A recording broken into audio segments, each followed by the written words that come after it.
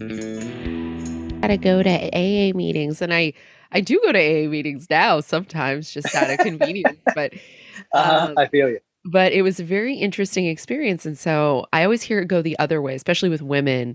They Yeah. tend to go in the other direction. So it's fascinating. I would love to hear that story. I'm now fascinated that you're an NA girl. There's not very many of you. I Yeah. yeah, we're a small, fierce community. We will Yes, stab yes, you. you are. That's great. Yeah. All right, let's NA get girls are the best. exactly. We're more fun. Yes. Okay. Let's go ahead and clap in. All right, 3, 2, 1. Hey everyone, welcome to 12 Questions. It is Anna Valenzuela, and I am coming to you live from Arroyo Grande, California. We are killing it in the game up here. Apparently, they caught a murderer. That's exciting. So that's going to be on the news forever. It's the tiniest town. I'm very excited to be here, and I'm so excited that while I am seeing my friends and family, I can still podcast and see the beautiful face of Mr. Dave Yates. Hey, we're doing it live on the Zoom. Technology is convenient. We love it. Yes, so zoomy. Dave, why don't you go ahead and read that beautiful clarity statement for us? Sure can. Welcome to 12 Questions. We're a podcast where we believe growth and recovery isn't just for clean and sober people. Our mission is to share our experiences with guests who do the same. We're not affiliated with AA, NA, or any other 12-step organization. 12 Questions has absolutely no opinion on the use of alcohol or drugs by anyone. We're simply two people that happen to be in recovery that want to give hope to anyone struggling. Although some of our guests may be clean and sober, some of them are not or choose not to divulge. The purpose of the podcast is to learn more about ourselves and others. We only hope that you can learn something about yourselves and each other by listening. Yay! Very exciting. The muffins are done. That's great. And who are we speaking with today? I'm John. Hello. Hi, John. Hello. It's my new best friend, John, everybody. Ta-da. We've just been chatting it up, having a time, just being fantastic. So, oh my gosh, John, you're a delightful human. I just Well, have to thank tell you. I you this appreciate that. up top. And I can't wait to share just all the things that make you so delightful with the humans that listen to this podcast. So what's your whole story? I know that you and Dave have been friends for 100 years. Like, what's the story? Well, not 100. Yes. I mean, in terms Not of 12-step recovery time, it's like dog years. So we were Yeah. friends for a few years, which equals Yes, 10 yes. in regular human years. Yes, I would say so. God, what it's been like probably 4 years or something. I think, yeah, I've known you since I moved to Los Angeles because like I got a job at the same treatment house Yes. that you worked at about maybe Yeah. 6 to 8 months after my living in Los Angeles. So it's been 3 and change, I believe, if I want to get specific. Yeah, I think that's about right. Yeah, we worked together for a while, and then I got the hell out of there, moved to another place. Like you do. It was a great learning spot. Really, Sure. I mean, I learned a lot. But yeah, Was that your first treatment gig? it was my second. It was my second treatment job. And I started off as a driver, and then I became a weekend manager, and then I was house manager.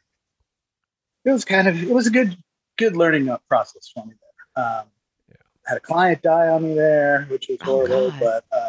Yep. but that was actually probably my biggest learning thing in recovery. It's very difficult, but Let's but get it was into huge it. though. It was good for me in a sense. Yeah, You know? I mean, that was my first foray into working and getting paid at a treatment center. I had done volunteer work for treatment centers in the past, and I used to speak every Tuesday because I went to rehab inside of a hospital. Like it wasn't an actual, like it was just a Yeah. wing of a hospital that I spent 23 days in. And then, pre-moving to Los Angeles, I would speak there every Tuesday for about 45 minutes to an hour, just in general about program stuff. And then we had a revolving door of people who, one lady actually was in rehab with me, and she came back around again. Like, this had to be, I was like maybe 3 years sober. and she came back around again. So it's like to actually get paid in the treatment field was a little bit of a wild scenario. Because it's like, is it service? Is it these people need babysitters? And I think it's very true. A lot of both. Yeah. I like to think of myself as I was a glorified babysitter. Yeah, an adult babysitter. I remember one time the last place I worked, it was delightful and they were really cool for most of the time. And then when it was time to go, it was time to go. And there was one time where I had a client come back from a visit and I had to convince her that she came back and someone convinced her the world was flat. So I had to try to deprogram. Was it Q? Did Q convince? I'm sure that person that also convinced her of that was also a QAnon person. It was a whole thing. And then, God, my first weekend there, one of them was banging a kid at the men's house, and they broke up. So she tried to burn his t-shirts outside, and I was like, "We don't start fires today. That's not how we deal with our grief." Bylaws. I don't know if you read the bylaws of the house, but no fires. And then they were like, "Well, the guys are going to come over in a second." I said, "No, they're not. You just started a fire." And they were like, "Oh, Anna, you're such a bummer." And I was like, "Yeah, welcome to the new weekend shift. Yeah, I'm not I don't play. All right. You started a fire. We're grounded. All right." And how many co-ed treatment houses were so years did you do in the field? From 07 to 2017, so 10 years. And I worked at a few different places. I took a little break. I worked at an autistic adult living center, and it was really funny because I just ran it like a rehab. And it worked. It was it was the tea. It was such a good model for residential living. And I know a lot has changed, but it was actually, before I left, when things got weird, I took a month off to do a TV thing, and they had an OD on site while I was gone. And one of the things that happened was one of the techs, she apparently fell out at the site of the Narcan needle, just fell out, and the girls had to do all the resuscitation. So, and they resuscitated the client, but I can't imagine. Everybody was so shook. They're telling me the story, and I'm trying not to laugh. I'm like, "That's actually really funny." And they're like, "No, it's not funny." And I'm like, "Are you sure?" And they're like, because I'm like, "From this perspective, that's hilarious." So, we have one job, is we've been trained. Remember when they took us to that place? They were just jam a needle in. Remember that? And but it's really cool that, it's really cool that the girl lived, but I can't imagine, was the individual just asleep, and then you just walked in to do a bed check and they were gone? That's the nightmare we were always told. Yeah, that was kind of what it was like. What happened was the guy had a case manager or a life coach, and the life coach was calling him. They had a date to do not a date, but a setup to go to a depression anonymous meeting. He wasn't even there for drug and alcohol. It was mental health. Yeah, it was mental health. Oh, weird. You mean shoving somebody in a treatment center that isn't for that is not effective? Yeah. Weird. So I went up and I went to check on him, and I knocked on his door, and I opened the door a little bit, and what it looked like, he was laying in bed, and it looked like he had a bunch of cotton balls sticking out of his nose. And I was like, "What do you do with those cotton balls sticking out of your nose?" And I opened up the door, and I realized, oh, that's foam coming out of his nose. And oh, no. And so, I dragged him, put him on the floor, wiped his face off, called 911. He was pretty purple at that point. Did CPR on him for a bit, and then they came, and the fire department came, and they checked his back, and they realized that he had what is the name? It's like the penis pill, but it's not Levitra, but something. Viagra. No, Levitra. It's not Levitra, but it's a word like Levitra, where the blood pools in your body. and it causes a bruise on your body if you've been dead for a while. And so they don't do CPR after that happens. And so they rolled him over on his back, and then this bruise on his back, like dark blue. And so they stopped doing CPR at that point. But he was a really good kid, you know, and he just he asphyxiated on his own vomit while he was sleeping. He didn't overdose or anything. Really? It was just an accidental death. Yeah. And he was 21 years old. He'd been there for about a year. Great kid. You know? Yo. The PTSD of it all. How are you? Yeah, there's a bit. I'm all right. My sponsor keeps telling me I should go get therapy, but I did once. I don't know. I've had a lot of, I guess, traumatic stuff in my life, and it just doesn't seem to be one of the top. It's not even top. We talk about this a lot. Grief is a compounding thing, and so sometimes we'll have a traumatic event happen, and you know, we will box it up and say, you know what, we're going to deal with you later because you're not stopping me today. And sometimes the problem is those boxes don't go anywhere. Is they just sit there in your heart and in your mind and get you. Yeah. And so, but I don't know, Dave, should we get into this? Should we do it? I mean, this is a perfect time for the first question. Yeah. John, what does surrender look like to you? Surrender. So I was thinking about this. This is one of the questions that I was like, oh, that's kind of tough, you know. But I only had a really short answer, so I asked a couple people about it. And like surrender to me is just giving up, you know. I was talking with my roommate this morning about it, and I was like trying to say, I was like, that's all it is to me, just giving up. Like, so he tells me this little analogy that one of the people told him at the IOP that he went to. He was like, have you ever seen Army people when they surrender? It's not really giving up. It's when they know that they can't win. And what they do is they put their guns down and they wait and they listen for orders for what to do, you know, and they sit down. And I was like, that's pretty much surrender. Yes. So I thought it was a great analogy.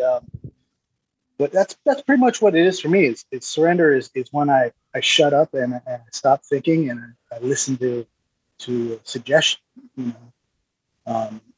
That's surrender to me. Well, I mean, too, and it's like, given what we led into, it's just like sometimes I have to surrender to the fact that we did all we could, you know. Yeah. Like, I mean, we can get into the nitty gritty about what happened with that person because I came in later that day. You know, and so I couldn't imagine what it would have been like to have been you. And I've often thought about that, you know, over time. It's like, man, fucking John had to find him, you know. But just given the circumstances, take the drugs and alcohol away from me, I feel responsible for shit that I'm not responsible for sometimes. Yeah. You know. For sure. Like I feel responsible for the way people think of me. I feel responsible for the way that I'm being treated, you know, like I feel like it's my fault. And do I have a part to play in certain things? Yes. Like surrender doesn't mean I don't have a part in it, but surrender also means that like I'm powerless over the people, places, and things that are outside of the hula hoop that surrounds me. Very true. Very true. Yeah, it's I like the way you phrase that, Dave. It's the feeling responsible for things that are not our responsibility. I had a friend tell me the other day, I was getting ready to do this podcast. I was like, I gotta go. And he goes, what's your podcast? And I told him, and he goes, oh, that sounds really touchy-feely. I said, yeah. And he goes, yeah, that makes sense. You're the type of person, if someone broke into your house, you'd say, are you okay, to the person who broke into your house. You'd be like, do you need anything? But that's what that is. And I was I took my stepmom to a hot date to Walmart, you know, because we're out here in the sticks too. When you go on a hot date to Walmart, that's a big day. Went on a hot date to Walmart, and she apologized to one of the clerks for people not putting their things where they belong. And I was like, what?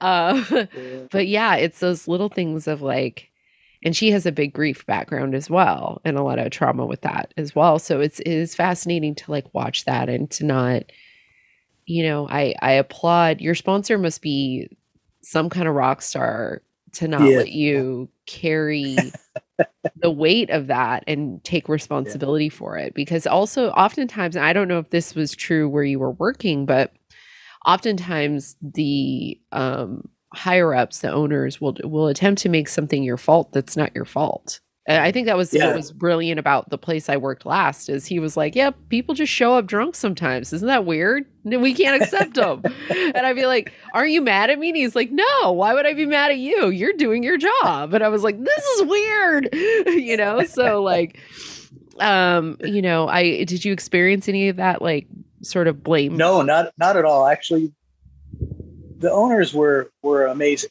about it with me. They were really, they showed me a side of them that I'd never seen before. They were kind of tough owners to work with, but they were extremely compassionate, and it wasn't a side I saw from either of them ever, really. I don't think. Yeah, I don't know how much else it was for you, Dave, but for me, they were really, really kind. I mean, I can't imagine what it would be like to own a business like that. I'll start off by saying that. But I will also say that the circumstances surrounding that person dying, I feel like were preventable. Yes, very preventable. Very preventable. And it's amazing to me that it got that bad, but things get that bad when you're trying to commingle alcohol and drug addiction with mental health. I mean, because that wasn't the first person that we worked with that had no drug or alcohol issues and they were still there. Like, people with mental health issues need a safe place, but I wasn't qualified. And neither was I. Exactly. No. I think one person on our staff was qualified in the mental health field. They didn't even work there, did they? If I'm thinking the right person. Yeah. They worked at the Malibu House? Yeah. So, I mean, so that's the thing. And I'm speaking in generalities because I'm not trying to start nothing, No, I feel I would love to. Trust me. We could. Yes. I'm looking inside myself from a place of sobriety, and I can speak in general on the opinion of the treatment industry. Do I believe in rehabs and sober livings? Yes. Do I think that they fall short most of the time? Absolutely. Is there a better way? There's got to be. And I mean, you worked in the field for 10 years, so I know it's more than me, and it's slightly more than John. There were times probably I would guess that it was done right, quote unquote, and there was times when it was like, holy shit, what the fuck is going on? Well, I think any institution is it's the institution themselves, the way that we interact with it is very different. So like there's the institution as an employee always has these glaring faults regardless of where we work. And some places were a little more they had what I used to call a sense of scale. So it's important to know the difference between, and John and I were talking about this, a missed med or an incorrect dosage, and and the towels didn't get folded or the trash can didn't come in. You know what I mean? One of those things is a call from one employee to another being like, hey girl, you forgot to bring in the trash can. Oh, I'm sorry. Can you write a note for me? I won't do it again. I promise. Or, I'm gonna work on that or whatever. And then the other thing is a very serious problem that the state of California might have to intervene in depending on the consequences of that. So knowing a sense of scale is really, really, really important. And I think a lot of that has to do with like how defects and or codependency, Al-Anon stuff kind of permeates the back end of the treatment experience. And the other thing is we don't talk about transference enough. I had not had enough growth in my recovery and in my personal life to at 4 years and 24 years old, work in that situation. And I probably did some harm because I didn't have a handle on my emotional reality. So what I was doing a lot of times was I was projecting my emotional experience onto my clients. And that is a really difficult thing to wrap your head around. And once you're aware of it, it almost is like that. It just stops. It's like defects. You're aware of it and you're like, oh, why would I do that? That's not about me. And I remember thinking early in my, my working career is like these kids, they don't need all this shit. They just need to go to meetings and suck it up. And over time, as I started to acquire in my life the different things that they were getting. So I started doing yoga. There's a trash truck coming by, of course. I started doing yoga. I started doing let's wait for it to go by. Beep beep. Beep beep. I started to do yoga. I started to do therapy. I finally got chased into therapy. And I remember telling the therapist, like, I'm only going to be here for like 6 months and I just want to deal with my anger issues. And I just am having trouble at work and I just want to make sure that this ends. And then I started doing things that, exercising regularly, just all the things that eating right, just all the things that rehab kind of forces the client to do all at once at first. I think that's where the value is the additional support. It's not just dragging the person to the meeting. It's the additional support that's really valuable. And I think mostly it's the therapy experience. I think the therapy stuff, all of those experiences, just getting a place where you feel safe, like that's the value in it. And the community aspect.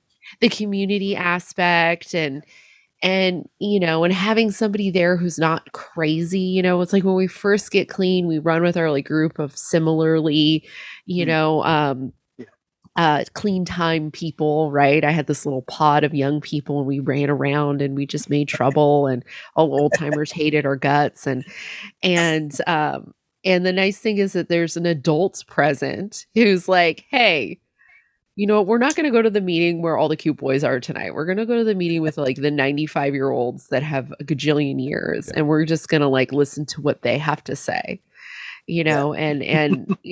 or when I worked in treatment, I had one girl, this is so funny. It was a hot day and she was laying out by the pool, just drinking Red Bulls the size of my leg and just just going hard. And she comes in and she goes, Anna, I think I need my PRN for anxiety. And I was like, oh, you think? And she was like, yeah. I was like, just a suggestion. As I'm getting the med, I would never deny a medication. I was just like, just a suggestion. You drink any water today?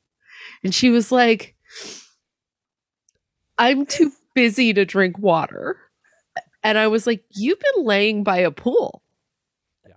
How are you too busy to drink water? And then she dead in the face goes, my mind is too busy to drink water.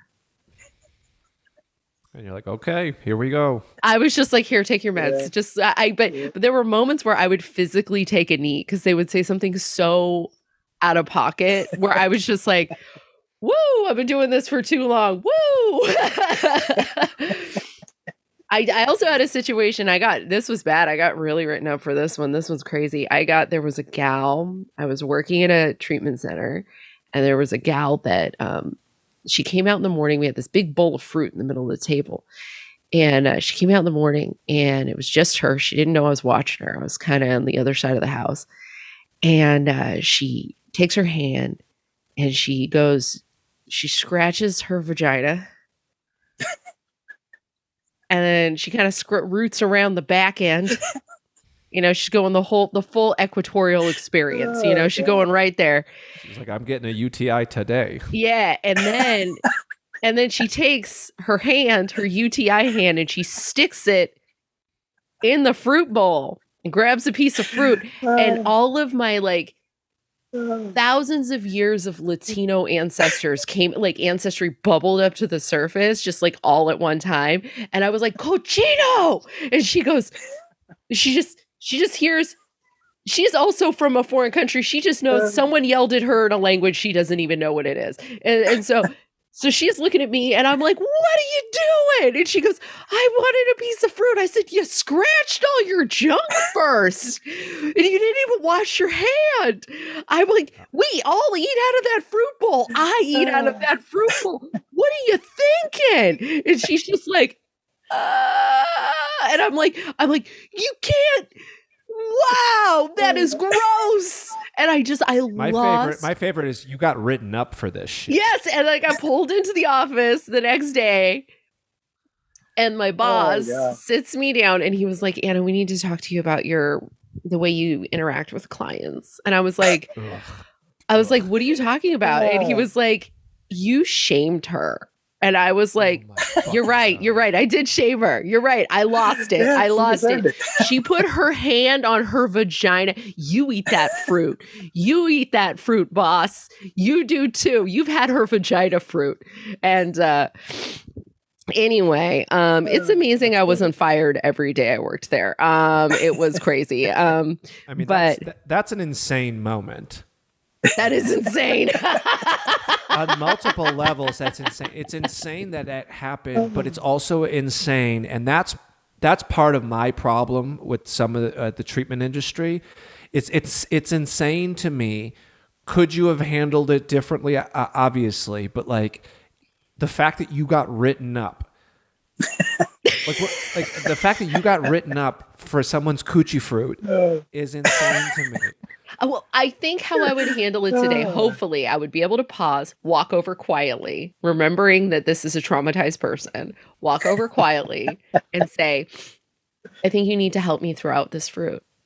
And then she would be like, why? And I'd be like, well, I witnessed a contamination issue. Just put your fucking slug slime all over. Yeah, you slug slimed all these cuties. And no one can eat these cuties now. I also made her throw the fruit out, but I made her throw the fruit out while I was yelling at her in a combination of English and Spanish that I didn't know I had such a mastery over the language. I'm telling you, it was an ancestral response. Like it was something beyond me. It was my father's ghost inhabiting my body. And I would calmly ask her to throw it out. And then I would take her into the office and I would probably download the CDC's guidelines on contamination and hand washing, and then I would go over it with her, and then I would probably give it to her counselor and say, could you please have her write an assignment on this because she's gross. She's a gross person. Luckily, at the end of my my career there, I was working in all males house, and we had the same type of issues with guys. That we had one guy that wouldn't shower, and one of his chores was dishes. We had to put the dishes away. And so at one point I did the same exact type thing with him. And I was just like, dude, you've got to wash your hands before you put away the clean dishes. You don't shower. And I shamed him about that too. But it was different because it's at a college guy's house. So everybody was just time. That is insane. That is a level of insanity. And we're going to get to our second question, which is like, what's the most insane thing you've ever witnessed? But I got to tell you about this one too. This one's crazy. So this is the last place I work, and they had security cameras. In the 10 years that I was like working at these places, they went from no security cameras to security cameras in these places. Yeah. And that's wild. Because when I first started working, it turns out, because we were always male female shifts, it turns out several groups of people were just boning all night, just like in between bed checks, which is crazy. And I'm like, how? Ew. Also, ew. Like, why would you have sex with the person whose job you kind of have to do? Like, that's crazy. So that's on our end. We are not saints. You know what I mean? The only thing I ever did was like yoga. They'd be like, what are you doing? I'm like, I need to stay awake. So I'm just going to do push-ups and yoga until this happens. And so one of the last places I worked, I kept getting sick, like sick. Like I'm a comedian and I keep pre-COVID. I keep getting not just like a cold, I get laryngitis. Like I can't speak. Oh man. It's so frustrating. I'm so sick all the time.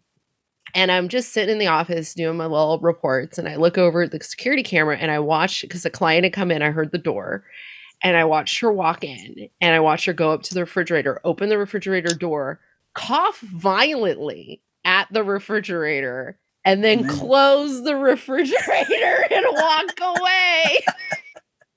And I come running out of the office. I was like, the hell did you just do? And she goes, oh, I just looked at the refrigerator. And I was like, no, you coughed into the refrigerator. You know how everybody in this house, including me, has been like insanely sick for weeks?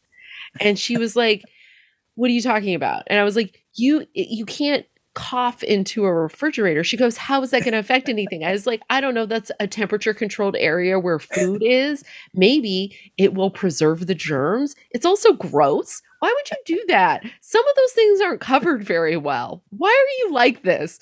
And she was like, I didn't cough into the refrigerator. She's digging her heels. God. I said, come in the office. Come in the office. Come in the office. And so we sit there and I play it back. I said, look at that. Look at that. You want to do it again? Let's watch it again. Let's watch it again. And she was like, okay, Anna. Like, luckily I didn't get written up for that because there was video proof. Crazy. But that's insane to me. Why are you arguing about that? Anyway, it's like, don't do that. That's so gross. That all being said, what was one of your most, aside from God, the PTSD of it all, or if that's it, that what's the most insane moment you've had? Because you're still getting your KDAC. You're still in school. You're not leaving. No, I'm good. Yeah, I don't know what to do. But my most insane moment. Oh God. So I didn't have to think about this very much, but so when I was getting high, there was a point in time where I moved to Canada to marry this girl, and we got married, and yada yada. Long story short, what her job was before I moved up there was she was a stripper in Canada. So I couldn't work, and wait a minute, don't they have those magnetic belts they have to wear because the loonies like fly to the belt? This is kind of. Well, there's so the loony thing. She had a magnet on a chain, and so when she was done and she'd walk around her dance area, the stage, she would just kind of drag this little magnet on the chain and get all her loonies and toonies and stuff that way. That's so. But yeah, that was funny to cool. me. And she would make so much when she would go dance. It was crazy. We had this little like machine that would do all her change for her. She'd probably make $200 every time she went on stage. It was crazy. Wow. But like anyway, $1.35 American. Yeah, but that healthcare though. Oh God, the healthcare is great out there. Oh. Yeah. Anyway, I love Canada. By the way, it was an amazing country. Amazing country. But long story short, so we moved there, and this is probably the height of this beginning of my meth addiction. So before she went, we decided to go dancing, whatever. For the first few weeks beforehand, we'd get a bunch of meth so she could lose some weight, because that was her reasoning. And I was just like, yes, but yes, you need to lose weight. Yes. What? I was actually very supportive of her. I was very nice, but she didn't need to lose weight. I just was excited to get high. But yeah. So we go to this. We drive to Calgary. We were in Vancouver, and so we got really fucking high and we drove all night to Calgary. And all of the strip clubs out there are owned by a biker gang, for the most part. And so we get to this club, and I hadn't done meth in a while, so I start getting paranoid really bad. I start seeing things that aren't happening. And the first night that we're at this club, I'm in the club with her, and I was dealing with some jealousy issues maybe, and I'm following her around this club as she talks to people and signs autographs and posters and sells them movies. She was also an adult star at the time. And I'm watching her talk to people everywhere I'm going and doing this to her, you know, and I'm being kind of thinking she's trying to hook up with her. We get back to the hotel room that night, and I really fucking lose my shit. And I start believing that the Hells Angels are in the hotel room next to us, are talking to her through the vents, are jumping. We're on the 7th story or something. They're jumping from their balcony to our balcony, knocking on the window, jumping back over. All this craziness is going on in my mind. And I start seeing smoke come up from under the front door. And I call hotel security. I'm like, there's a biker gang trying to kill us next door, blah, blah, blah. Please come up here immediately. Thinking they lit a fire in front of our place. I tell the wife, I'm like, get in the bathtub. You're going to lay in the bathtub. If they're going to come in shooting, they're going to get me and you'll be safe in that metal bathtub. And I get hotel security to come up and I'm explaining it to them. And then I realized, oh my God, I'm fucking hallucinating all this shit. But yeah, it just got worse and worse throughout the rest of the week. And we had to leave early even. She had to make up a story saying that her dad passed away. So that's why we had to leave to go home. Because I thought that there was a little door underneath the bed. They're coming in and out of our room. It was pure fucking insanity. I love the excuse that we, as addicts and alcoholics, a go-to is kill off a family member to get out of something. Yes. Always. Her dad was a crackhead, so I mean, it was all right. I gotta, and Anna, maybe you could agree or disagree. That's probably one of the most insane stories that we've had on this. It's a good one. It was very good, very visual, very Yes. very Canadian. Yes. Oh man, I imagine it was you also my rode- birthday weekend too. It was my birthday weekend. I imagine you all rode a moose to get there. You know what I mean? Like it was very, It was a Jeep Cherokee. which is basically a moose. I don't know if I owned, that was my first car. I It was a get great it. car. It's a great little car. Yeah, it's funny enough though. The security guy that came up, he was very polite. You know, didn't freak out. He didn't yell at me. I was very embarrassed every time we went in and out of the hotel room, and I had to walk past security. But they were very nice. Amazing. That's wild. Yeah, it was crazy. I feel, I still feel terrible about it. Well, I mean, you can. I that strikes me as a living amends situation, and we'll get to the amends questions. But it's just one of those things where it's like, at some point, everyone was a willing participant in that situation. Sure, very true. You know what I mean? To her at all, really. Too much. I mean, I did chase her around it. You know? You were yeah, just doing this in the strip club. You know, you were being meth intense. You were doing. What he's doing is eyes on you, hand gesture. Yeah. It's the like my eyes on you. I see you. I see you. Just so you know. That's wild. That is wild. I like. Was that close to the decision you had to like get clean, or was that? No, that was probably 7 years before I got clean. Yeah. Wow. But all the crazy, like when you do a bunch of meth, at least in my personal experience, the craziness that you see in media and stuff, people going nuts and doing weird shit. That's like the first year of doing meth, and then that goes away. Yeah. At least that's how it was for me. And then it You just got to became push normal. past the uncomfortable part, and then you get Yes. to really thoroughly enjoy the meth. Yes. Exactly. Dog, what are you doing? Come here. My So dog's how would giving me you a weird- say you make decisions today based on your experiences pre getting clean and post getting clean and working in treatment centers? Like, how do you make decisions today, John? Most of my decisions, my big decisions are, I'm kind of ridiculous about big decisions. I try my best to run by most of my big decisions by my sponsee brothers and my sponsor.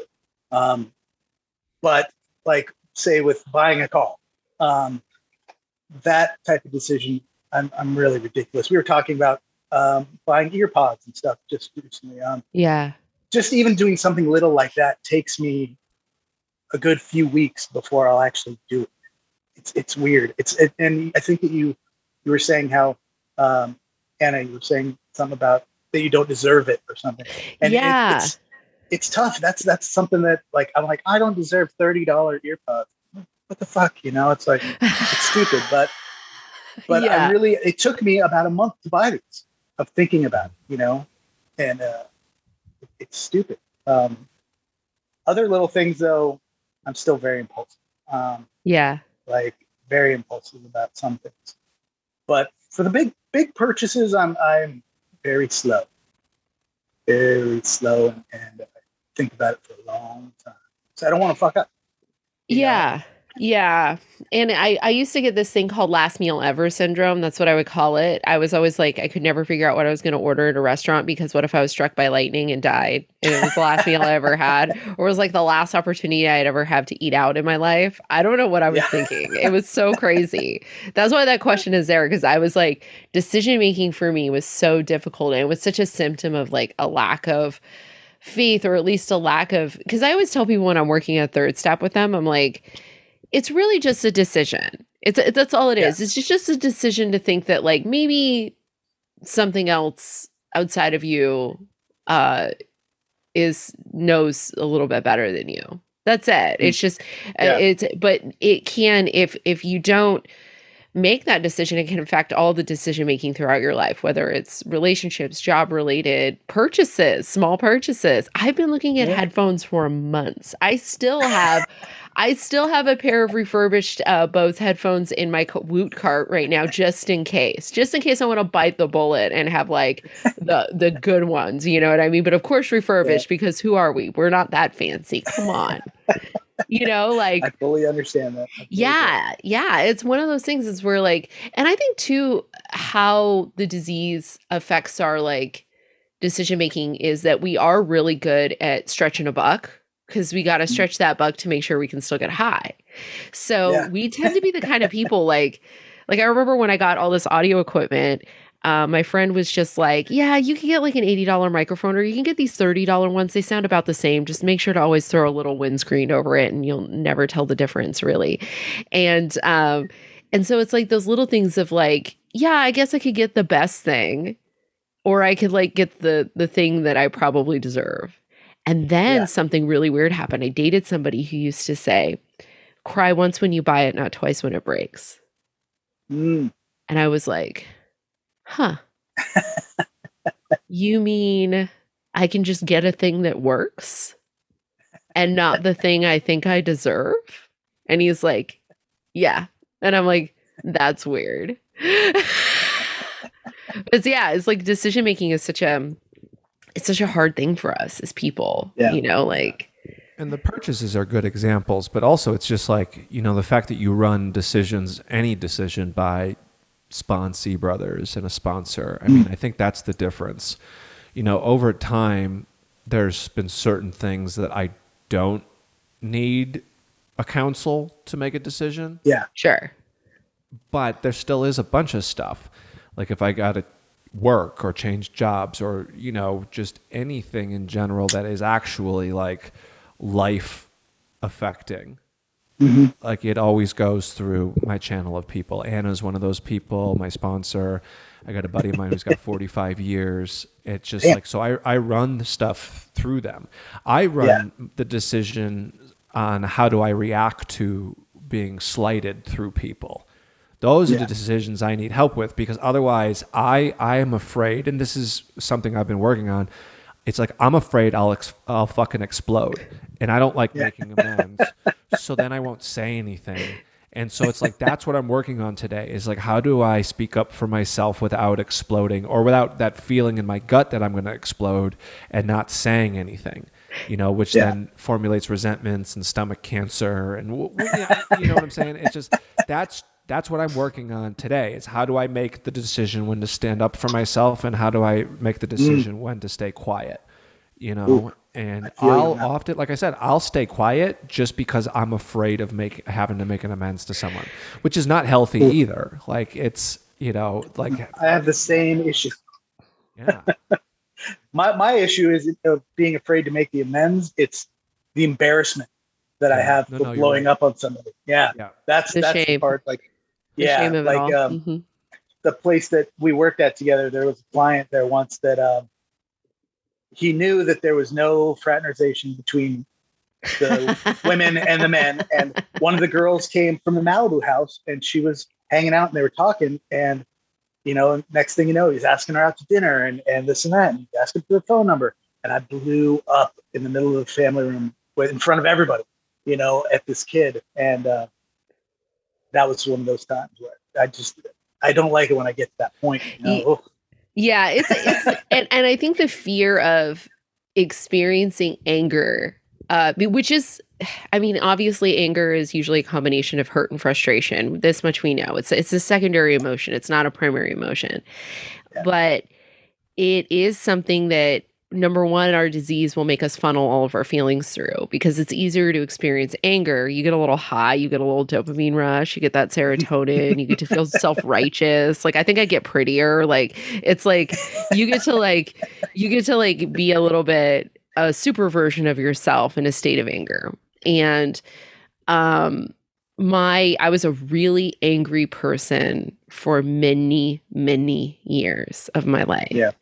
And then I started to, I started to do this thing where I wanted nobody to see how angry I was. So I would try to create a air of calm that was not there, if that makes any sense. And so, it's like it's a real strange thing of being like, I have, this deep seated anger. I don't know what to do with it. It's popping out my neck sideways, like every 2 seconds, like 10 pounds of shit in an 8-pound can. You know what I mean? Just like coming out left and right. And I would experience deep shame because I was trying to hide my anger. Mm-hmm. And then what I realized is that there's a reason why we do all of our defects, all of our stuff, and we'll get to those defect questions. All of our defects are like a reason, like the reason why we have them is that there is an asset quality to those things, right? Yeah. And up until very recently, I got to a point where I was able to I'm able to look at somebody and be like, hey, this thing that you're doing is not okay with me. I don't like it. And to say it in real time, not to stew on it, not to invent this court case against this person and then go around and talk about them behind their back to 85 different people and, all of the defects that come along with just not dealing with how I feel in the moment. It's those little moments of where I can sit with the anger in the moment and not internalize it, not carry it with me, not put it into my volcano of shame. Now I'm just learning that. And what's really fascinating is, hello there. This is Nicole Yates, host of the Did You Eat podcast. Join me each Thursday as I talk to all sorts of interesting people from all over the place about food and life. Because really, isn't that all that matters anyway? That's every Thursday on the Did You Eat podcast. Available everywhere you get your podcasts. And hey, did you eat?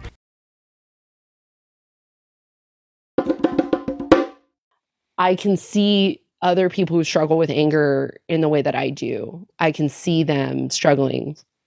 And I trust that they're going to get there. I don't have to fix it.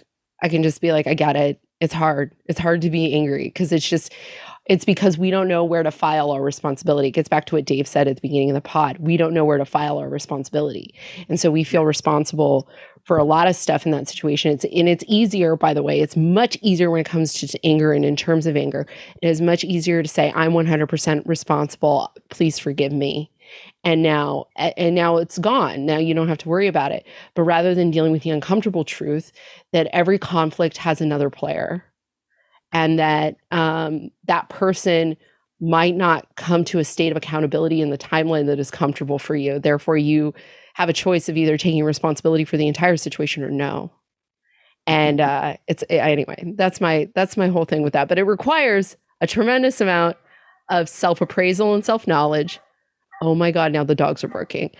What is... At least your dogs are quiet. Mine's just going nuts over here. I cannot hear your dog. We've got... Oh my God, ladies and gentlemen, a little brindle, white-faced pit bull looking like a bulldog mix, just all smoosh face, probably farts 85 times a day. Beautiful. She does not fart at all. She's not a farter? I'm very disappointed. Yes, very disappointed. You're going to have to... Fart. You're gonna have to fart for her. That's the important part. I do. So, what is your most surprising thing you've learned about yourself so far in recovery? Oh, I was looking at my step work earlier because I want to go grab it real quick. One second. I'm back. Oh shit! And I dropped it. God, the most surprising thing I learned about myself. I like how prepared John was. John did some writing in response to the questions. I love the composition book too. That's the universal book of recovery. Book. Yeah, the black and white speckled, wide-ruled composition notebook. Well, for Christmas, somebody gave me a really nice journal, and I was like, "Oh, thank you!" And I started writing my jokes in it, and they were like, "Aren't you going to write your step work in that?" And I was like, "It's a nice book. You don't write step work in a nice book. You write step work in a 99-cent store comp book because you're going to trash that thing. By the time you actually read the step, it's covered in coffee and food, and it's wrinkled and sad and tears. Yes. You know, you don't buy a nice notebook for your step work. You buy a functional notebook that you don't care about. So what you got in that book, John? What's the most surprising thing you've learned about yourself? Geez, most surprising thing. Well, I think this is going to cover a different question, though. Okay. But kind of when I was going through my last 8th step, when I finished it, my sponsor had me write down all of my he wanted me to correlate all of my list of people with what shortcoming was, and to see the question in the it's the question in the step working guide where it says, "Do I see a theme in my my defects?" Yeah, I love the anyway, this is so great. But yeah, it was surprising that a lot of my things come down to my manipulation and low self-esteem. You know, I'd say most of these things are low self-esteem and manipulation. And I would bet it's not like overt manipulation, like I'm gonna get. It's not like you're trying to pull Ocean's 11 on somebody. You're just trying to say you're trying to avoid some discomfort. Yes. Like, let me look at. I'm gonna see one of these now. I think when you do step work in general, there is a lot of surprises. Yes. But then there's relief because you're like, oh, that's why I'm the way I am. Yeah. That's why I was dishonest or whatever, you know?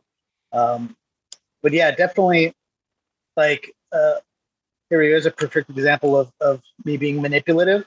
I had an ex-girlfriend that was coming to visit, and I told her beforehand that we were not going to be in a relationship when she came and visited.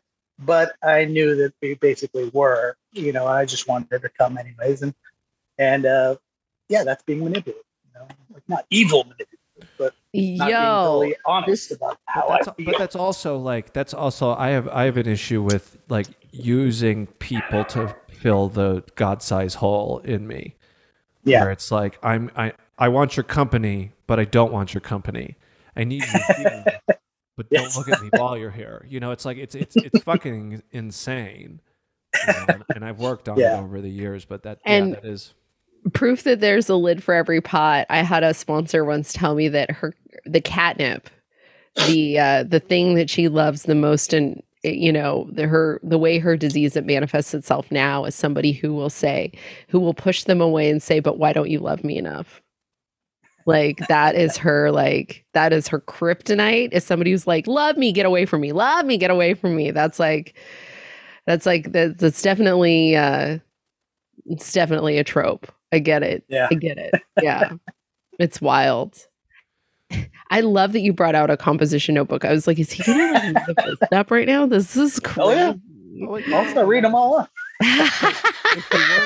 If you weren't sure if a guest is being honest, just wait till they pull out their step work book during the podcast. I think that's a first. Yeah. I would Really? for me Really? at All right. least. Oh, absolutely. And- Absolutely. And I appreciate the honesty. And that's our next question, John. How Oh, honest man. are you with yourself and others? Too honest. But I mean, I keep a few things to myself, like very minimal, but like, yeah, I'm too honest. Secrets, don't come to me with any secrets unless it's something real personal.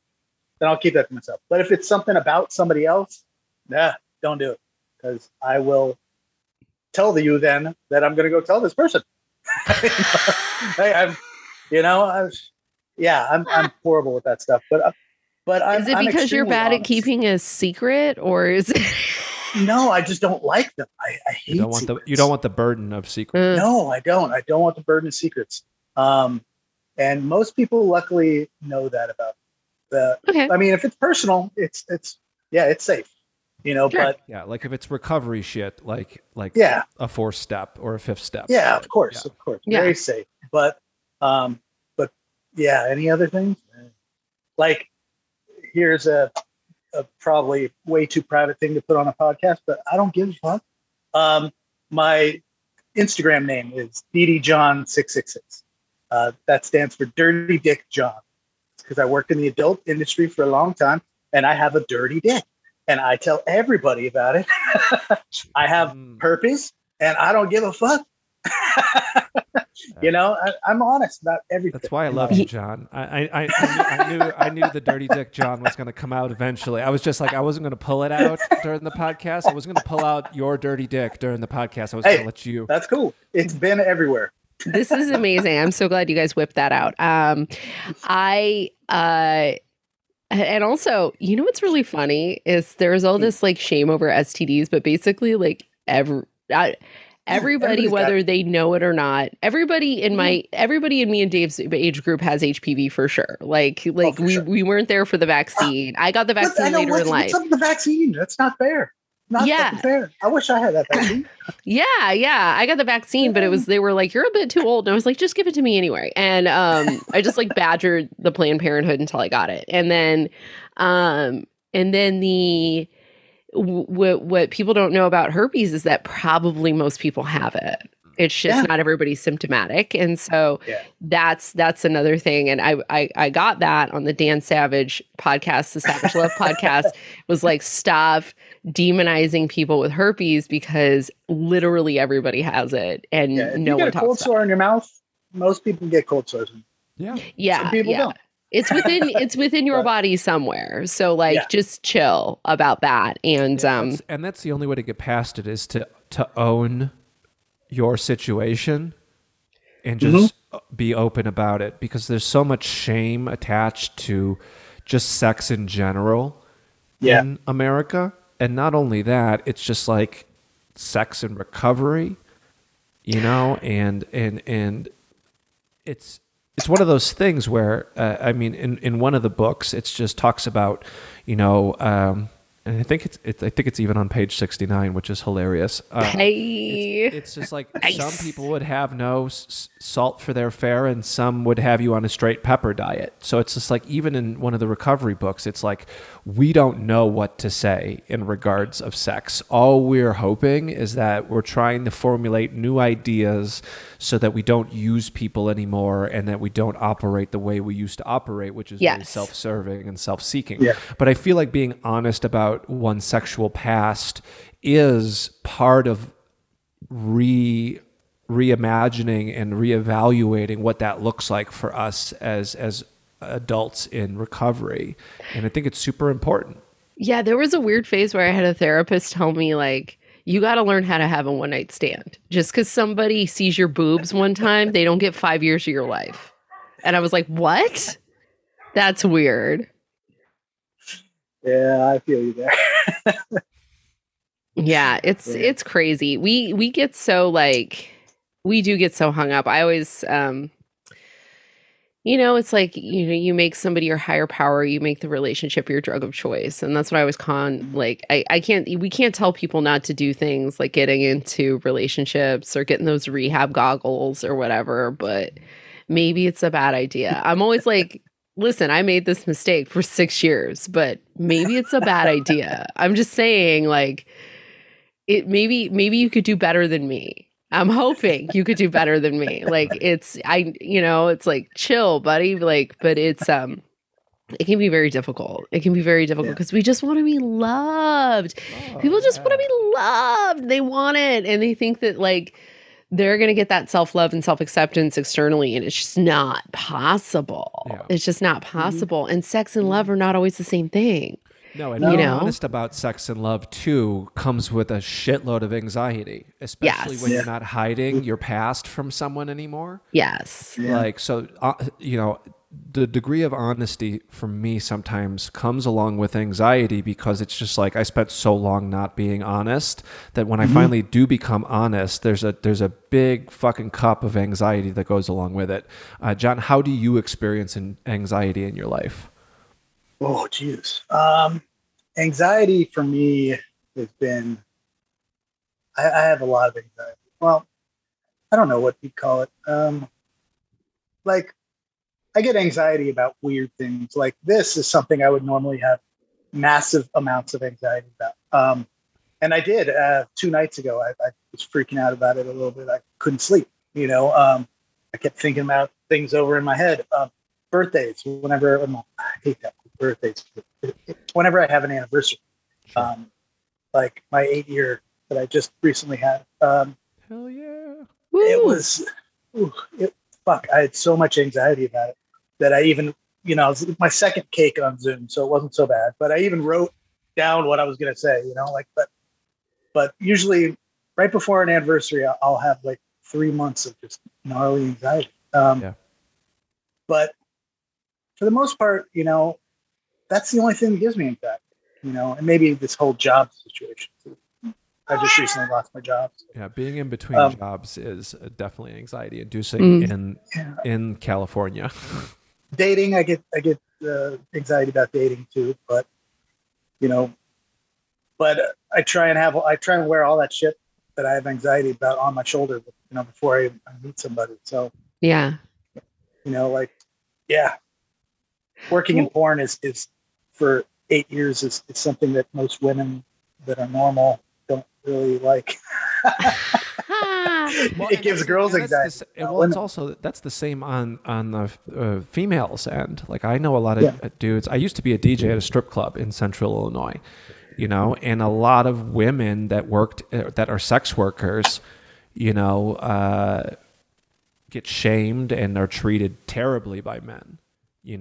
So it's one of those industries, and I'm not saying that women don't get it any worse than men or vice versa, but there's a level of non-acceptance in something that behind closed doors everybody, 95% of America participates in. Like, even the Mormons in Utah, like, I think Utah has like the highest rate of like Pornhub streams. And they're supposed to not watch any of that shit. So it's just like, it's such a funny thing to shame someone for that industry when it's an industry that behind closed doors 95% of the population takes part in. I just learned about in school the through line that, like, makes police violence happen. It makes men's health worse than women's. Is this concept called masculinity threat.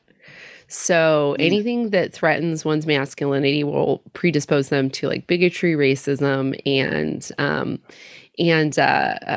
violence.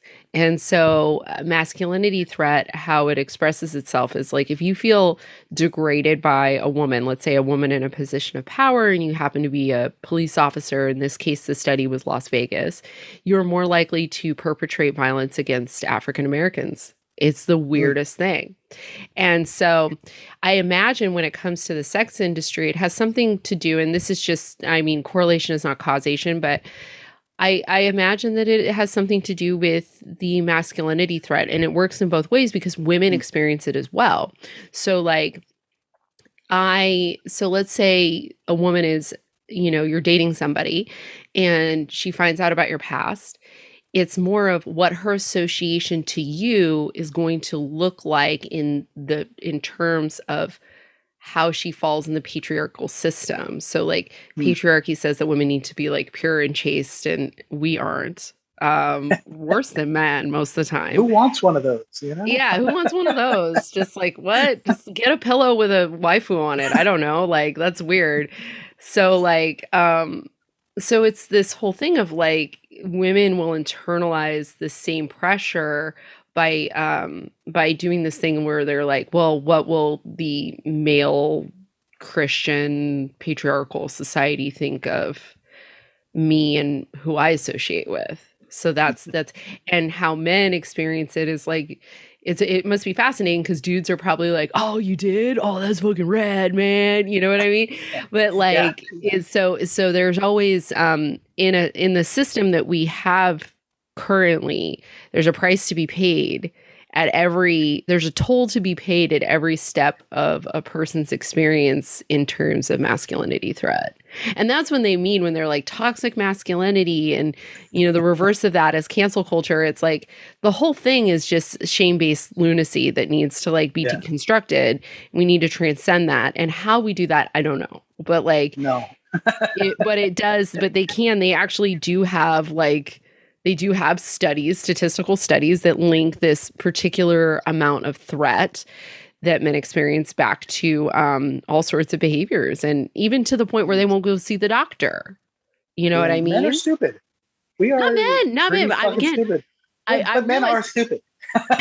I realized I was doing karate yesterday, and I was working with this gal that I had worked with because we're all vaccinated. It was like 3 of us. It was like us and our sensei, and and she was like, I don't want to spar you ever again. You're so scary. And I was like, listen, I am not 24 anymore. And I'm also like, I was just a little girl who was like chock full of toxic masculinity. I don't know how to explain it, but I was trying to be the biggest, baddest dick in the room. And that's not where I am anymore.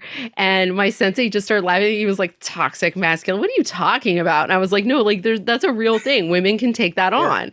And like, I definitely took it on. And not for anything that they did. I was going to do it no matter what. If I was knitting, I would have brought it into knitting, you know, like you're a knitter? No, I don't know how to knit. I don't. I look at those ladies at the meetings that are just like, you know, knitting scarves for.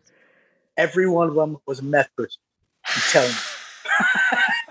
That makes sense. If you see a knitter in a meeting, she was a meth head. Meth head. I love it. I love it.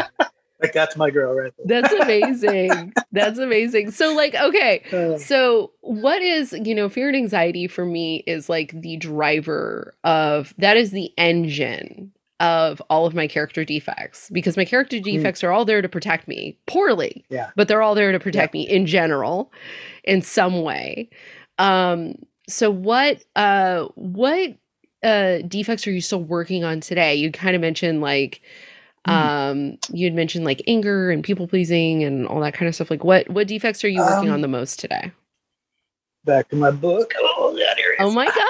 Ladies and gentlemen, if you pull out an easel, he pulls out an easel, red string, you know what I mean? Right here. Now, one of the ones that I work on a lot, I try to not been trying to not gossip about people.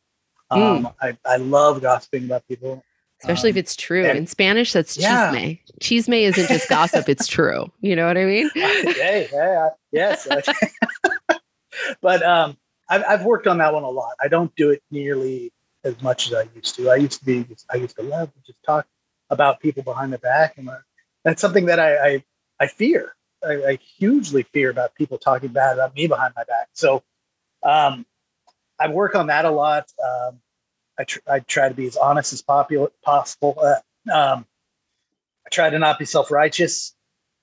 Been working on my low self-esteem a lot. And guilt. Those are all my things that I try to work on. The guilt, is it guilt or is it shame? Because guilt is I did something bad, and shame is I am bad. True. I'd probably say it's probably more shame than definitely more shame. Yeah. I am bad. I don't do much bad stuff. Line. Yeah, I don't do the bad stuff, but Yeah. if you could hear the inside of my brain, you would think I was doing all the bad stuff all the time. Yeah.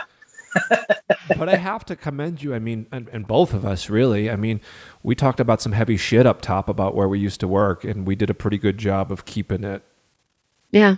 close to the chest. And I think it's Yeah. important, because it's just like I don't need any trouble for this, and who knows who's going to listen to it, but it's a very real thing that happens. So it's like, Yeah, it does. We experience it in the comedy world where it's just like, it's our working world and there's a lot of difficult people in it. And so it feels really good sometimes to talk shit about someone who's done us dirty or someone that we don't like or don't think is funny.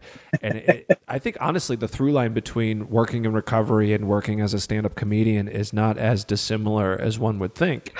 Oh, it's exactly this. Everything leads up to something. When I first started working in stand-up, when I first started doing stand-up, and working in it, I had worked in treatment for 10 years. And some of that time I had also worked with people with autism. So I was ready to be around comedians because that is a 12-step meeting with no steps. That's all it is. It's just a 12-step meeting with no steps. And a lot of people with like developmental disabilities that have gone unaddressed. It's a real shit show. And most of the time for me, it's just thoughts. Like now my defects occur between my ears rather than me engaging on them. And I have to work on forgiving myself for even having the thoughts, if I could get put on trial for my thoughts, I'd be in jail for life. But I have to forgive myself for the thoughts that I have because they're just thoughts. And, the fact that I don't act on them today is progress. John, how do you experience forgiveness? Oh, I think that was one that I skipped over kind of. Forgiveness. I guess I mainly experience forgiveness when I'm forgiving myself or other people for things that I think that they did to me. I'm a very forgiving person. I don't know, which is probably also maybe a character defect now that I think about it, because I forgive people way too easy. Do you forgive yourself? No, not usually. I'm working on it. But that's probably part of my anxiety, I would say, is that, that I don't forgive myself about a lot of things. And, I have a little, some people put little sticky notes on their mirror. I have one sticky note on my mirror and it says, have compassion for yourself.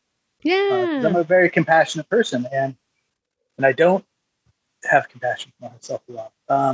But that little sticky note's been helping. I think about it every day when I look at myself in the mirror. When I'm putting on my beard cream for my little goatee I got going on. That's some self-care. Just getting people to take care of their skin, like just doing nice things for themselves. I'm telling you, I feel like I spend my entire I've spent the last 5 to 10 years chasing people around with a bottle of water and a bottle of lotion, just being like, be good to yourself. Forgive yourself for 5 minutes so you can hydrate your skin and your insides, your organs, everything's suffering. Please forgive yourself for 5 seconds. Most of the stuff you can't forgive yourself for is not even your fault. Chill. All right. I imagine you've had some very interesting amends in your life that you have both given and gotten. What is the weirdest amends that you've either given or gotten? Weirdest? Or surprising? Surprising. Oh God, this is a long one. So back when I did my steps with a different sponsor a long time ago, I had one amends that I had to make to a girl in junior high school that I thought I terrorized. And so the whole story is this, that my parents found out that I had smoked pot and taken acid once. And so they thought that it would be my best interest at 12 years old to send me off to not a rehab, but it was like the lockdown facility that was for mental health thing. So I'm 13. Like a scared 12 or straight 13 kind of situation. was basically a mental hospital, but Yeah, next I've to heard of these like they were things. attached to it was a adolescent mental hospital in Port Hueneme. Oh, Jesus. Yeah, and it was attached to an addiction side, and then there was the mental health side. And so my parents sent me off to this thing, and I was there for like 6 months. And at the time, I was in junior high school, a popular kid, but I was also kind of I was a little angry at that point in my life. I was a little bit of a bully, and somehow a rumor had started that I tried to kill somebody, and that's why I got sent off to this thing. Whoa. And when I got out, I didn't really stop any of those rumors, and I just kind of let it go and even kind of embellished on it a little bit. You said you were 12 or 13, right? Yeah, I think I was 13 or something then, maybe 12. I don't know. I was young. I was 7th and 8th grade area. And so this girl was my neighbor, and people said that I tried to kill this girl, and that's why I went off to this thing. And I just let it go. I didn't stop it, nothing. And years and years later, I wanted to make this amends to her about it, thinking that this was probably something that really affected her life, and I was really horrified that I didn't say that I didn't try to do that, and so I gave her this whole long spiel, and she was just like, "What are you talking about? I barely even remember that. It was not even a big deal, and it was huge to me." Right. And she was just like, "Oh, why don't you come over for dinner next week? Well, meet my husband." It was something your disease used as evidence as to why you're a bad person and should continue to use because you're beyond. Yeah. Exactly. Yeah. And it just blew my mind that she was just, I mean, I get it now. Did you go to dinner? Did you go hang with her and her husband? No, never did that. I would like to though. This is the first girl I ever kissed in life, so in kindergarten. Let's go, Jenny. But yeah, it was very scary for me to have to apologize and everything for my actions. It is always very surprising to find out what our addict and alcoholic brains cling to as the rhyme and the reason for who we are. And then at the end of the day, people don't care. Right. No, they don't. The people that were some people give a shit about the amends and the hurt we cause, but like it's the perceived hurt sometimes is only in our brains, and that's always surprising. Yeah, to me that if this had happened to me, I would have been scared to death. I would have, that's the way I think about it. Like that I'm a much bigger deal than I really am. There's one amends that I need to make soon that I'm not at that point in my NA steps though. But I will be next week. Ooh, you're gonna write some scripts and put them on 8x10 cards. Yeah, it's gonna be, or like those little 4x6. You're gonna put them on little cards. It'll be cute. Or maybe one not. Of them that from that era that I still have to do. That's the one that I'm not looking forward to, but I hope that it should go smoothly. We are friends on Instagram, so me and this one guy that I tormented. I mean, the hardest amends I ever made was you have to. The last time I went through the steps, my sponsor was like, "Has it occurred to you that you have to forgive everyone? You can't ask for forgiveness without forgiving." And I went through a process of forgiving everyone, and then I was like, "This is hell. This is really hard." The swamp. I had to go through the swamp of re-experiencing those emotions and accepting who that person was and who I was in that moment. And she said, "Cool." She goes, "So have you forgiven you?" And I was like, "Don't do this. Let's not do the TV movie version of this." And she was like, "No, really, have you forgiven you?" And I was like, "No." And she was like, "You got to do that."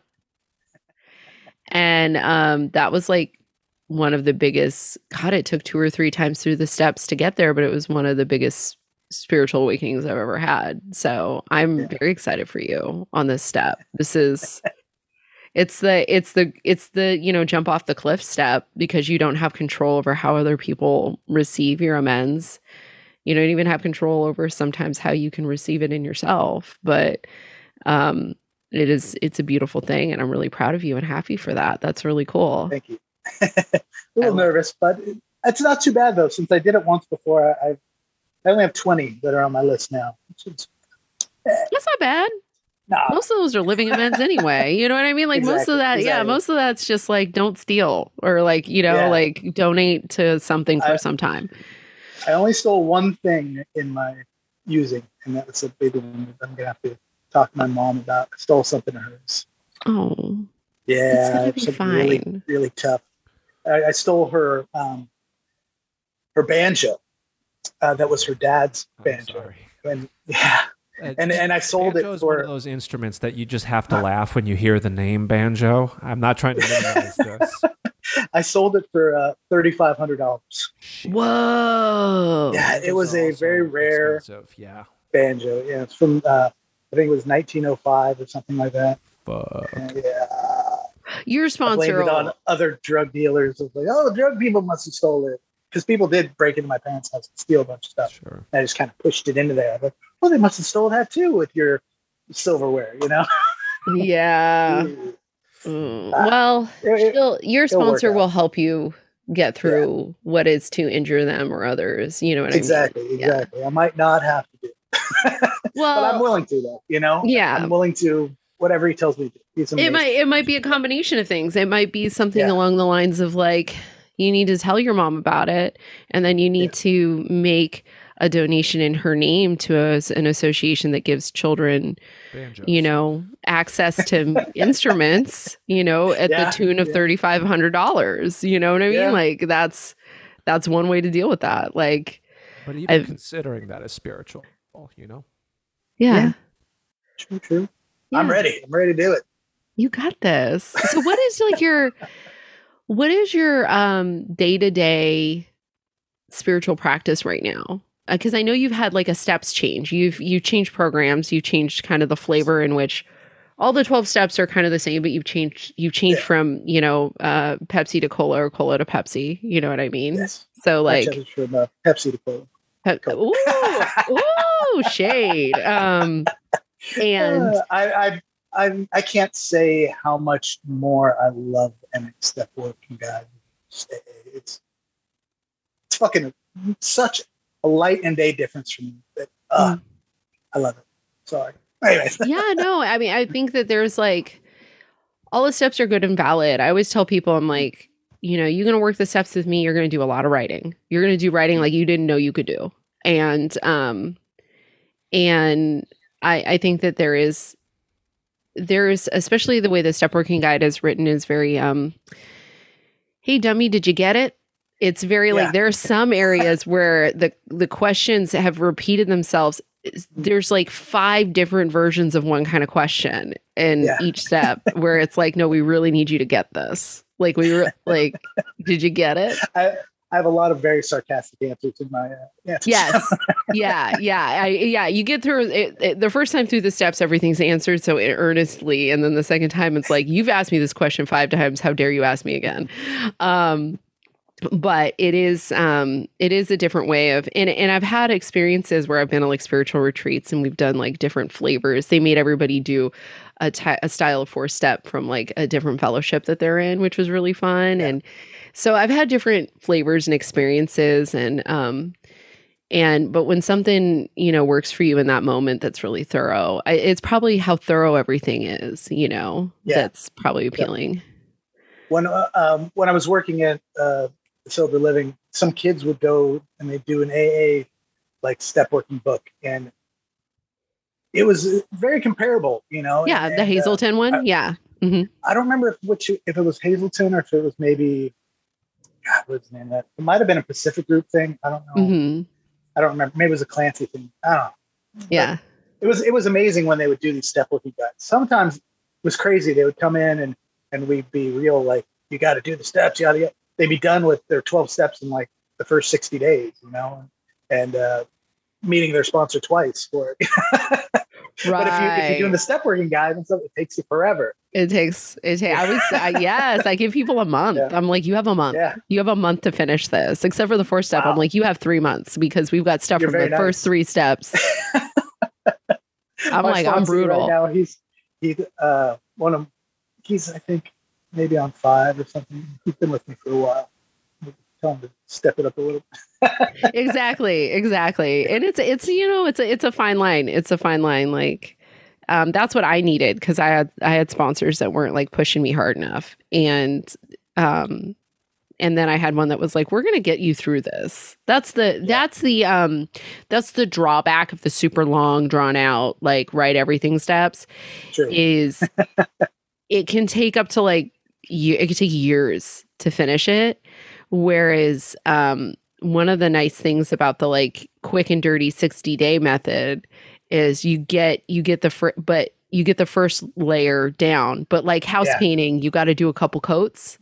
Yeah. You know what I mean? So like, I think that the first foundation quickie. Yeah, I think the first coat should be a quick and dirty primer coat. Just get in there and get that shit done. And then the second coat is like, all right, now we're going to remodel. Now we're changing things. We're going to move a wall, like get in there. I'm mixing all of my construction metaphors and I live. But that's it. That's very cool. Do you do any other things like prayer, meditation, exercise, posting on your dirty dick Instagram, the whole thing? I don't post very much on Instagram. I post pictures of my dog, but I sometimes do some meditation. I've been trying to get back into it, but I don't very often. Other than that, I'm not a very spiritual person, I guess. Maybe. I don't know. I don't believe in like any God type of thing. So I don't do any prayers or anything like that. I like to call myself LaVeyan Satanist, but that's very scary to some people. Hey, DD Jones 666. I mean, acknowledging lack of spirituality is kind of spiritual, dude. It's kind of spiritual. I guess. Well, I would argue many Satanists are probably more spiritual than some Christians. You know what I mean? Yeah. They're just trying not to do any harm. They just, exactly. If someone tries to fuck with you, that's where it gets wild because it's not an eye for an eye. It's an eye for a get the fuck away from me. Yes. I think I like the name Satanist only to bother people. A contrarian. I see. It does ruffle the feathers. Yes, I do like it to ruffle the feathers, but that's about it. Okay. Other than that, I believe without a spiritual practice. I mean, Yeah. would you say that step work is a spiritual practice? Definitely it's definitely is. Which I need to continue doing soon. Can't wait to meet with my sponsor this week. I mean, shit, you got your step work book, so I mean, fuck I it. do. You're doing the deal as far as I'm concerned. Yeah, I guess I in a sense of spirituality, I guess I don't do harm to other people. I try and I try and live with like karma's standards, like I try and do nice things and hope that nice things will happen back to me, but not for that reason. But and that I believe in fate and destiny, and what's meant to happen to me is going to happen no matter what I do, yeah. So what would you say when they ask you to conceive of a higher power in the step work? What do you have one? What does it look like? If you could describe it, and it's okay if you don't have one. Like that's not a requirement to me. Like I was saying, it's I believe in fate, destiny, and karma, and all those things. So I believe in there's some sort of what you put out in the world comes back to you, and that's kind of. I don't know. I don't really think of a higher power as a being or a person or anything like that. But it's just a cycle, It's if I'm going to be a shitty person, my life's going to be shit. Yeah. I don't really have like a thought of it being anything other than maybe. The group conscience is what I think about when I think of like a higher power, like my my sponsee brothers and all those people. I don't know. I like Group of Drunks. That's a favorite of mine, is Group of Drunks. Yes. And I feel like the higher power question, as long as I don't think I'm the higher power, I think I'm going to be okay. That is clutch. That is. I love it when somebody will be like, I have somebody will be like, I don't think I'm the higher power, and then I'll be like, oh, okay, blah blah blah. Well, do you really think that applies? Because like for me, I'm like different. I'm like, you're being the higher power right now. I need you to take a step back, babe. Love you. Driving me crazy. That's amazing. What we've done it, John, my new best friend, John. We've done it. What is one thing you would like to tell to somebody just like you in the world? Oh man. This is the giving it away portion. That's question 12. So when there's, say, young kids at my old job that are a lot like me, I always try to tell them, don't be like me. There's so many things that I've done that are no fun. Like, for example, with relationships, if you end up being a 46-year-old that's single in life, your options are extremely limited. The good people are all long taken. You're left with garbage people for the most part. No. I don't mean that bad. I'm included in that. All the good people are married. So you're left with people that are majorly dysfunctional, divorced 80 times, retarded. I love to use that word. I know it's so villainized, but it's true. Our word. My sponsor's gonna be so mad at me, but whatever. I tell people, find somebody you care about and lock it down. Like have a family, all that fun stuff that I missed out on. Get a good career. Don't sit there and pick like 80 different career paths and go down them all and then realize at 46 years old, you don't have a degree in anything. You have to be a fucking babysitter. Fuck, I really wish I joined the military. I really wish that I had. You would have liked that structure a lot. It would have been good for me. I would have walked out of there, got the chance to go around the whole world for free and walk out of there with an amazing career, probably in something. But that's what I usually tell most of the kids that I work with. I'm going to give you a bonus question. What's one thing you would do if money, privilege, if none of that applied, if you were a Rockefeller, what was one thing you would do with your life?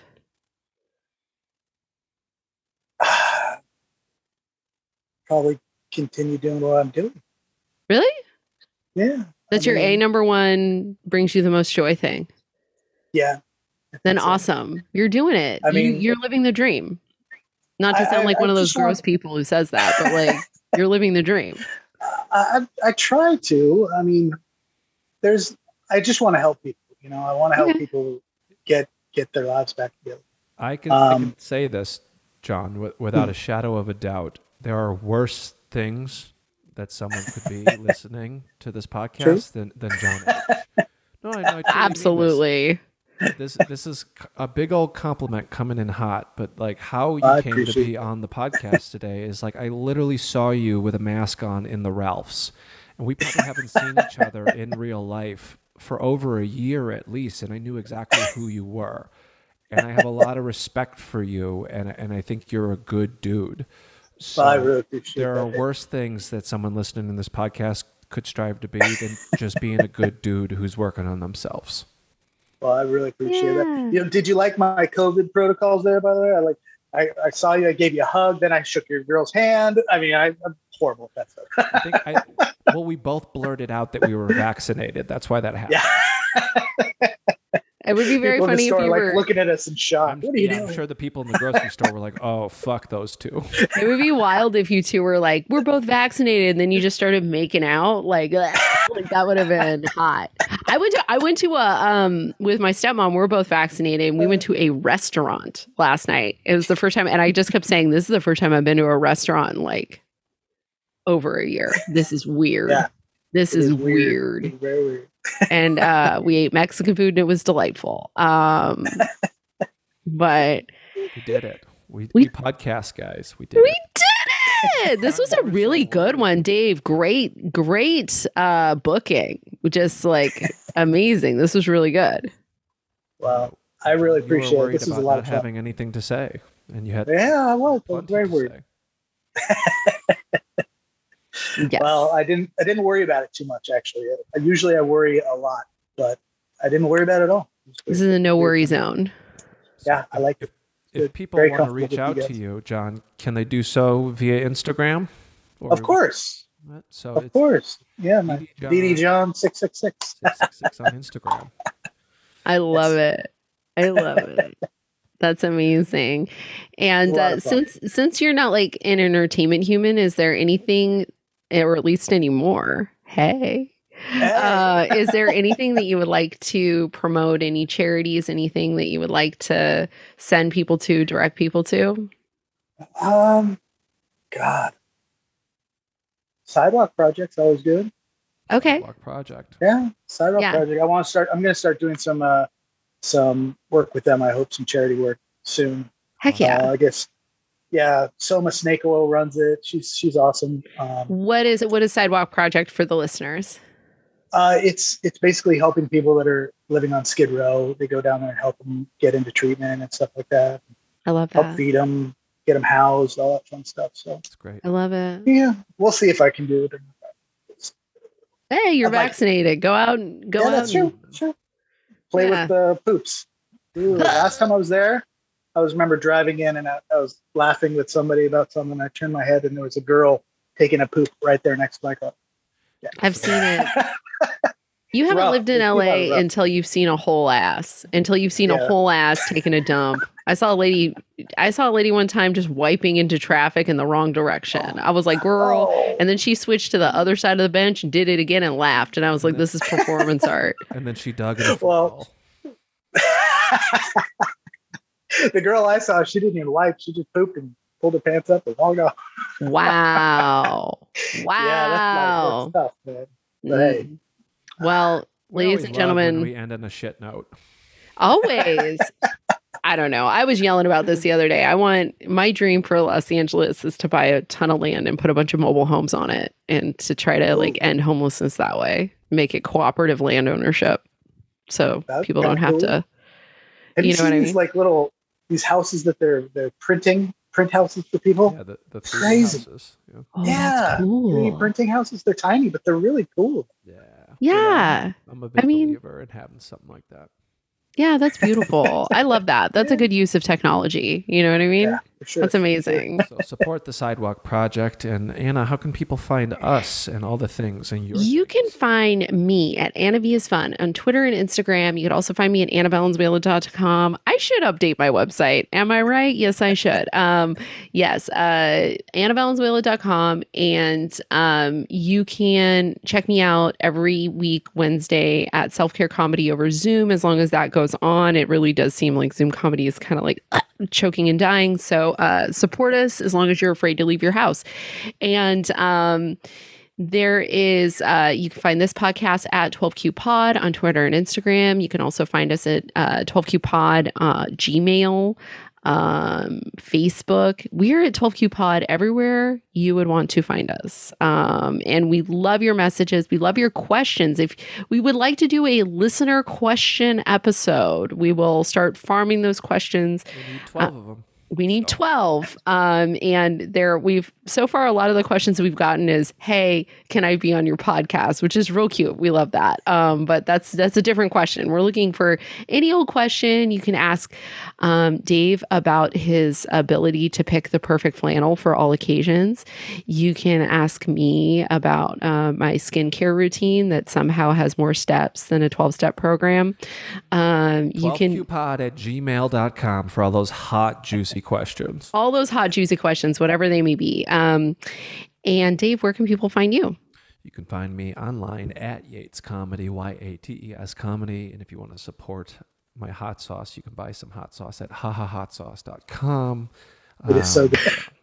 And then since I'm fully vaccinated, I'll be out on the road doing some shows. So keep an eye out on my Instagram at Yates Comedy. And, if you feel safe enough coming out, please check us out in a comedy venue near you. But if you don't feel safe, please just keep doing what you're doing. And John, how we end this podcast every single time is if nobody's told you this today, brother, we love you.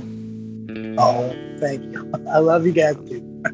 That was awesome. And if nobody told you this today, I love you. Oh, thanks, Dave. Love you She loves when I do too. this part. She loves when I do this part. Usually she's the one to do the love spread. And he goes, gross. He goes, ew, gross.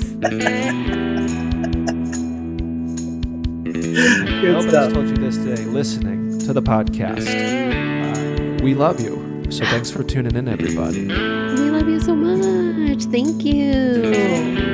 Okay, bye. Bye.